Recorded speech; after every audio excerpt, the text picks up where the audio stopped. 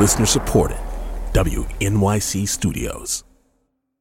Hey, Lulu here. Whether we are romping through science, music, politics, technology, or feelings, we seek to leave you seeing the world anew.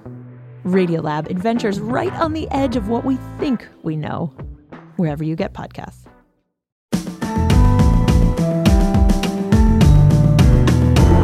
From WNYC Studios, I'm Brian Lehrer. This is my daily politics podcast. It's Thursday, January 19th. Anyone read that New York Times article from the other day called Selling Houses While Black? We're going to have the writer Colette Coleman on. You know, housing discrimination is nothing new, but we usually talk about it against people looking to buy or rent. But there is another overlooked piece of discrimination in real estate. Black real estate agents face discrimination from other agents, as described in this article, as well as people looking to buy and sell their homes, the customers. Real estate agents facing discrimination from customers. This article in the Times highlighted many of the ways that black real estate agents have to navigate racial discrimination while they're just doing their jobs. Again, it's called Selling Houses While Black. And one of the stats, black agents make up only about 6% of real estate agents in America, even though 14% of Americans overall are black. Additionally, white real estate agents reportedly make nearly 3 times as much money as their black counterparts doing the same job. Colette Coleman is a writer focused on race and equity, and we're going to talk about her article now. Colette, thanks so much for coming on. Welcome to WNYC. Thanks for having me, Brian. Did something in particular inspire you to report this story? This is obviously a long-term, ongoing thing, but was there a trigger for this?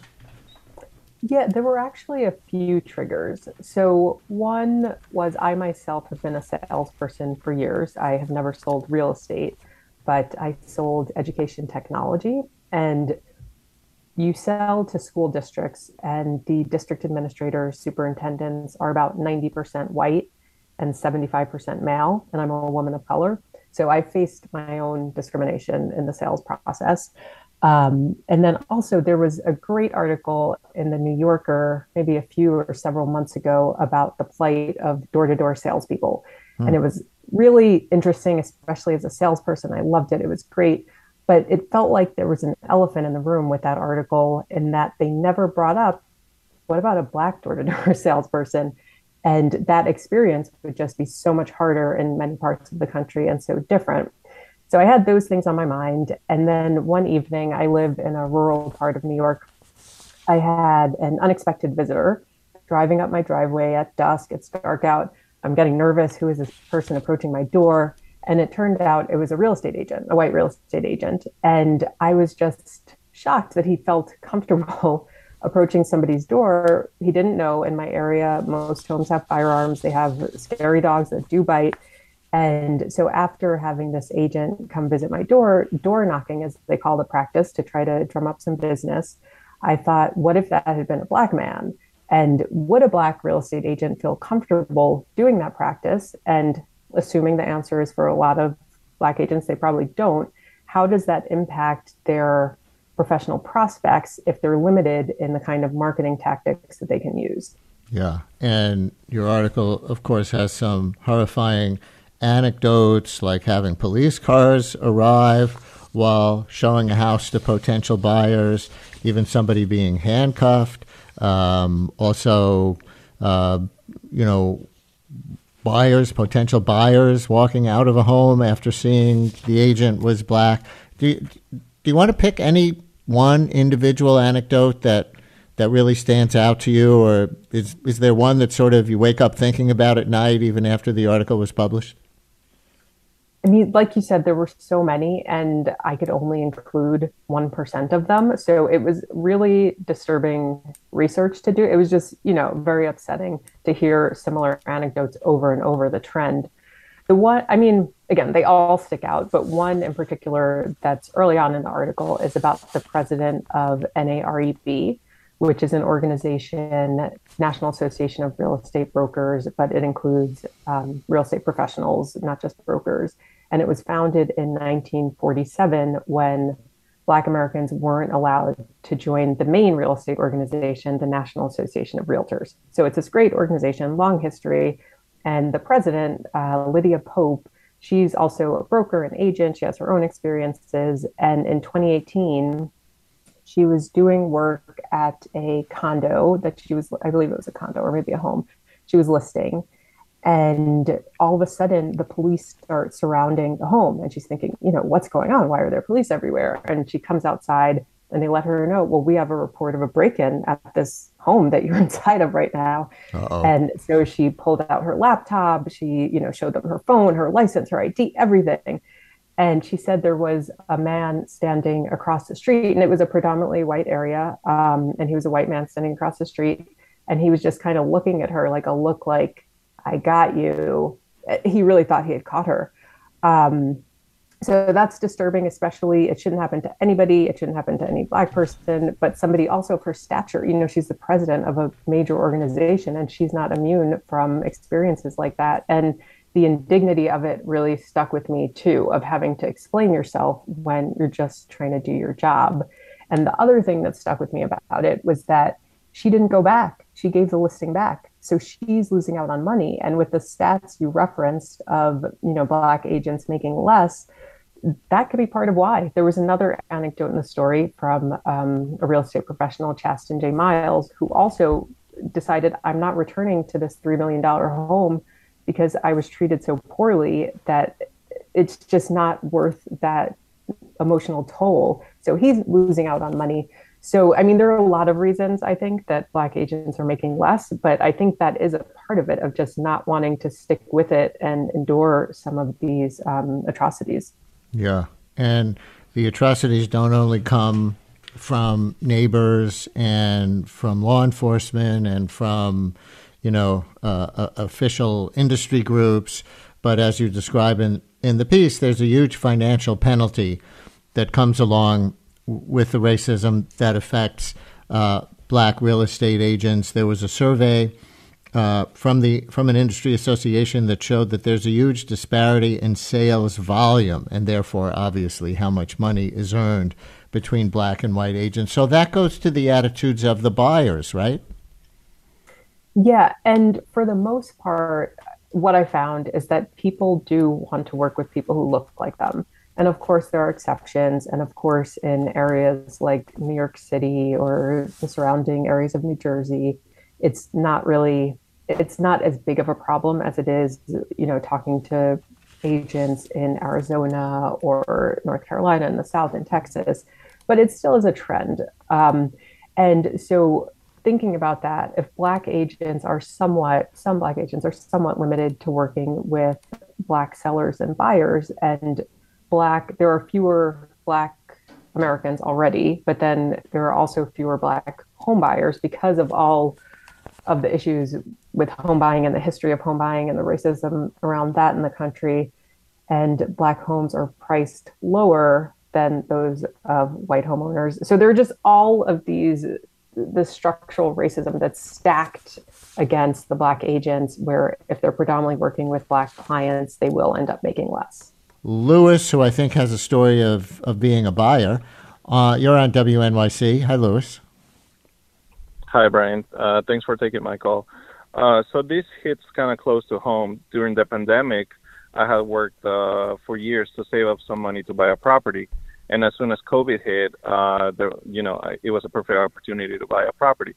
So I started doing my due diligence. I got approved by a bank. I had about $50,000 for a down payment, and I tried looking in Jersey, Connecticut, the surrounding areas, somewhere within driving distance of the city. And firstly, I was surprised that all of the agents that I was looking for the property within my price range were white. So I started contacting them, and I had a hard time getting a hold of agents in the beginning. As soon as I got a couple of agents, I would send my applications, and they would always come back 90% of the time with, oh, it's a bidding war, there's somebody else looking at this property. So I had a really hard time. And this is prior to the government giving out these zero interest loans for housing. So I knew I had a good opportunity. It wasn't until I found a black agent that I was really able to kind of get some momentum going and looking at other properties. The other problem was that he would only show me houses in predominantly black or brown neighborhoods. And whenever he would try to get in touch with a seller's agent, he always also had a hard time getting responses back. So it took me a long time to actually get property bought. And of course, I didn't buy it in an area what I would like. I had to settle for, a property in Albany. And I just hold it now as an investment. But I just really had there's this unspoken, and it's really hard to prove that it was racism because it's, we couldn't find any other explanation, whenever, in my case, when I try to approach agents with my Hispanic name, that's when I would have a hard time. But whenever I send my wife's name, because she is she's Asian, we would always get a reply right back. So I guess that's my yeah, story. You're like a one couple controlled experiment. Colette, what are you thinking as you listen to Louis? I'll bet you've heard stories like that before. Yeah, unfortunately, it fits into everything that I've heard. I mean, one thing, there was a mention of an agent, Fee Gentry, who was asked by some white clients who did let her list their home, but they said, "Oh, can you not put up your picture on the lawn sign? We don't want our neighbors to know that there's a black agent." And I kind of was like, well, why would that really matter to the neighbors, what race the agent is who's listing your home? And her speculation was the neighbors would then fear a black agent would bring a black client, and then a black family might move in and be their neighbors, which maybe that's because of racism. They don't want that, or maybe they're worried their home price will then go down with black owners. So yeah, unfortunately, I can see that being the case, Louis's story. And then I also heard a lot of people saying, the black agents, black clients would be asked, can you show proof of funds before we let you see our listing, or you need to stop by and drop off your ID, all of these things that are really unheard of. And one agent who was a new agent at the time didn't even know it was a strange thing. And then she told a mentor who was like, "What are you talking about? What is going on?" And again, the other point that Louis made that's really great is it's so hard to prove that it's racism. And we can't that is great that he had his wife as kind of the comparison, but usually, you can't do a randomized controlled study to figure out the way you can with a science experiment. So a lot of times it's just, the trend, when you keep hearing it over and over and it's only happening to a certain group, it just seems like the logical conclusion that it is racism. Mark in East Windsor, you're on WNYC. Hi, Mark. Hi, Brian. Thanks for taking my call. I just wanted to make a comment. I know you were asking for African-American real estate agents. I happen to be a leasing agent. I worked as a leasing agent in the apartment rental industry. I've worked with it for over 10 years. And I wanted to make the comment that a lot of times I feel it's about the perception of prospects who are coming into the office. As an African-American, I'm a very tall African-American. I'm 6'7", and some people can find my height imposing. And I feel that sometimes when people walk into the office and they've heard my voice or they've communicated with me via email, because a lot of your pre-sales, your screening is done on social media, or it's done electronically before they physically see you, they can be surprised to see me sitting behind the desk or sitting in the office. I can also tell you that sometimes you can feel, you can sometimes see in facial expression or body language, sometimes prospects who might be white feeling a little uncomfortable because they're not familiar with dealing with an African American in a position in terms of things like sharing confidential bank data, credit screenings, background screenings. But I did want to share that sometimes it works the other way, Brian. I can tell you that many instances I've had Asian, South Asian, or Hispanic prospects walk in and see me, and I can tell you that sometimes they feel a sense of relief, for lack of a better word. A number of Asian, I've worked in Hamilton and East Windsor, and there's many people from Pakistan, from India, who are apartment prospects, and have shared with me experiences of not being treated very nicely sometimes, not all, by some white leasing professionals, for example, who won't show them an apartment, or instead of taking the keys and taking them on a tour as you're supposed to do, handing them the keys and suggesting that they go see the apartment themselves. Mm-hmm. So it can work both ways. Sometimes people are comforted by, my presence. Such a great story, both parts of your story. Mark, thank you very much. And Colette, he makes a great second point there, right, that we hadn't even touched on yet, which is that for some potential buyers or renters of color, it's probably a relief to see a black or other person of color real estate agent or leasing agent when you run into one. Yeah, definitely. And a lot of, it does go to that point, though, that a lot of people choose to work with agents who look like them. So the black agents have their black clients. And a lot of the black agents I spoke to saw their work as an act of service and a way for them to really lift up the black community and help it to build generational wealth through real estate. Does the law cover discrimination against real estate agents or leasing agents for that matter? We had occasion to mention the Fair Housing Act of 1968 earlier in the week when we were talking about civil rights laws on Martin Luther King Day. That was the last, I would say, of the major civil rights acts of the 1960s, passed in 68, the same year that Dr. King was assassinated. And it covers, at least on paper, people who are looking to live in places. Does it say anything about people who work in the industry? So there are definitely laws in place. And I think one agent I spoke to who had described a situation that felt like, again, it's so hard to prove discrimination or racism at times. So that's one of your hurdles you'd have to get over. But then secondarily, what the agent was saying when I asked, can you do something legally about this? He said that there have to be damages. So if there aren't financial damages to sue for, then you don't really have a case. I spoke with somebody at the National Association of Realtors who said that this specific example I'm speaking of, he said, oh no, that person, there are things they can do to have repercussions for the person discriminating against them. So I think there may be laws there, but they might be so intricate that people don't really know them and they don't know their rights. They don't know what they can do. Or maybe when they do know what they can do, it just feels still like I don't have time for it, or I don't want to have to prove something where I'm going to be doubted. Even, this article, there are a lot of people who are doubting like, that's in the past. Or the woman in the article who described taking a required course on fair housing law, where some of the agents were just making jokes and just belittling it and saying like, this doesn't really happen anymore.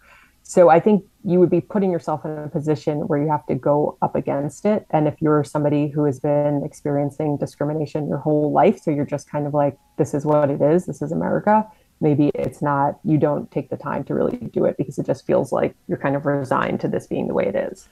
It's one of the biggest divides in America, I think, along racial lines. White people think discrimination ended with the 1964 Civil Rights Act or a few other things, and are much quicker, obviously, than people of color to say, no, that's in the past. Is that a core part of your experience researching this? Yeah, and I think also in the reaction to it, where a lot of people feel like, what are you saying? There are no successful Black real estate agents, or Black people can't be successful real estate agents? That's ridiculous. And that is ridiculous in the sense that there are many, many successful real estate agents. And I would encourage, Black and it's not what your article says. Right. True. Yes. But some people do interpret it that way who feel that racism is something in the past and they just don't really want to hear about this. And again, if I can't do my randomized controlled study, then I can't really 100% prove it. One more call. Julian in Northvale, New York. You're on WNYC. Hi, Julian. Hi, Brian. Northvale, New Jersey. Near New sorry York. About that.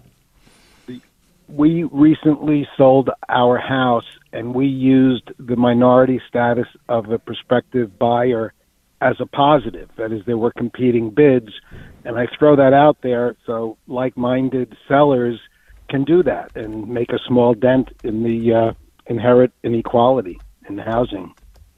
Did you get any pushback from your neighbors? No, it's the house was in Nyack. It's somewhat diverse, but no, we did not have any issue. And we did the same thing on our previous house, which was in a more all-white neighborhood. And I think there was a little kickback I sensed from the neighbors, but it's something small that we could do. Thanks for sharing your story, Julian. So as we wrap up, Colette, you kind of referred before to maybe some negative response to your article in the Times, Selling Houses While Black, in addition, I presume, to positive response. You haven't been published in the Times much. I think you're a freelancer, not a Times staffer, right? Correct, yeah. So what was this experience like for you? It was a great experience. Like I said, some of the interview process, the research process was tough just because you're hearing these stories over and over and, feeling your own rage and sadness about it. But in the end, I am really excited about this piece. I feel like hopefully it will have an impact. And I've heard from some of the people who were included, they are really grateful to have the piece out there because without it, their stories might not have been told. And, the caller who said, I'm surprised people are surprised, it's so obvious, but it really, unfortunately, it's not really obvious to most people. Colette Coleman is a writer focused on race and equity. Her article, Selling Houses While Black, was published in the New York Times last week. Thanks so much for coming on the show and sharing it with us. Thanks for having me.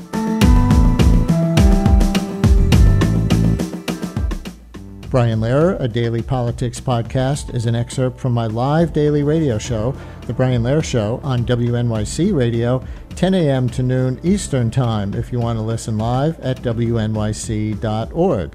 Thanks for listening today. Talk to you next time.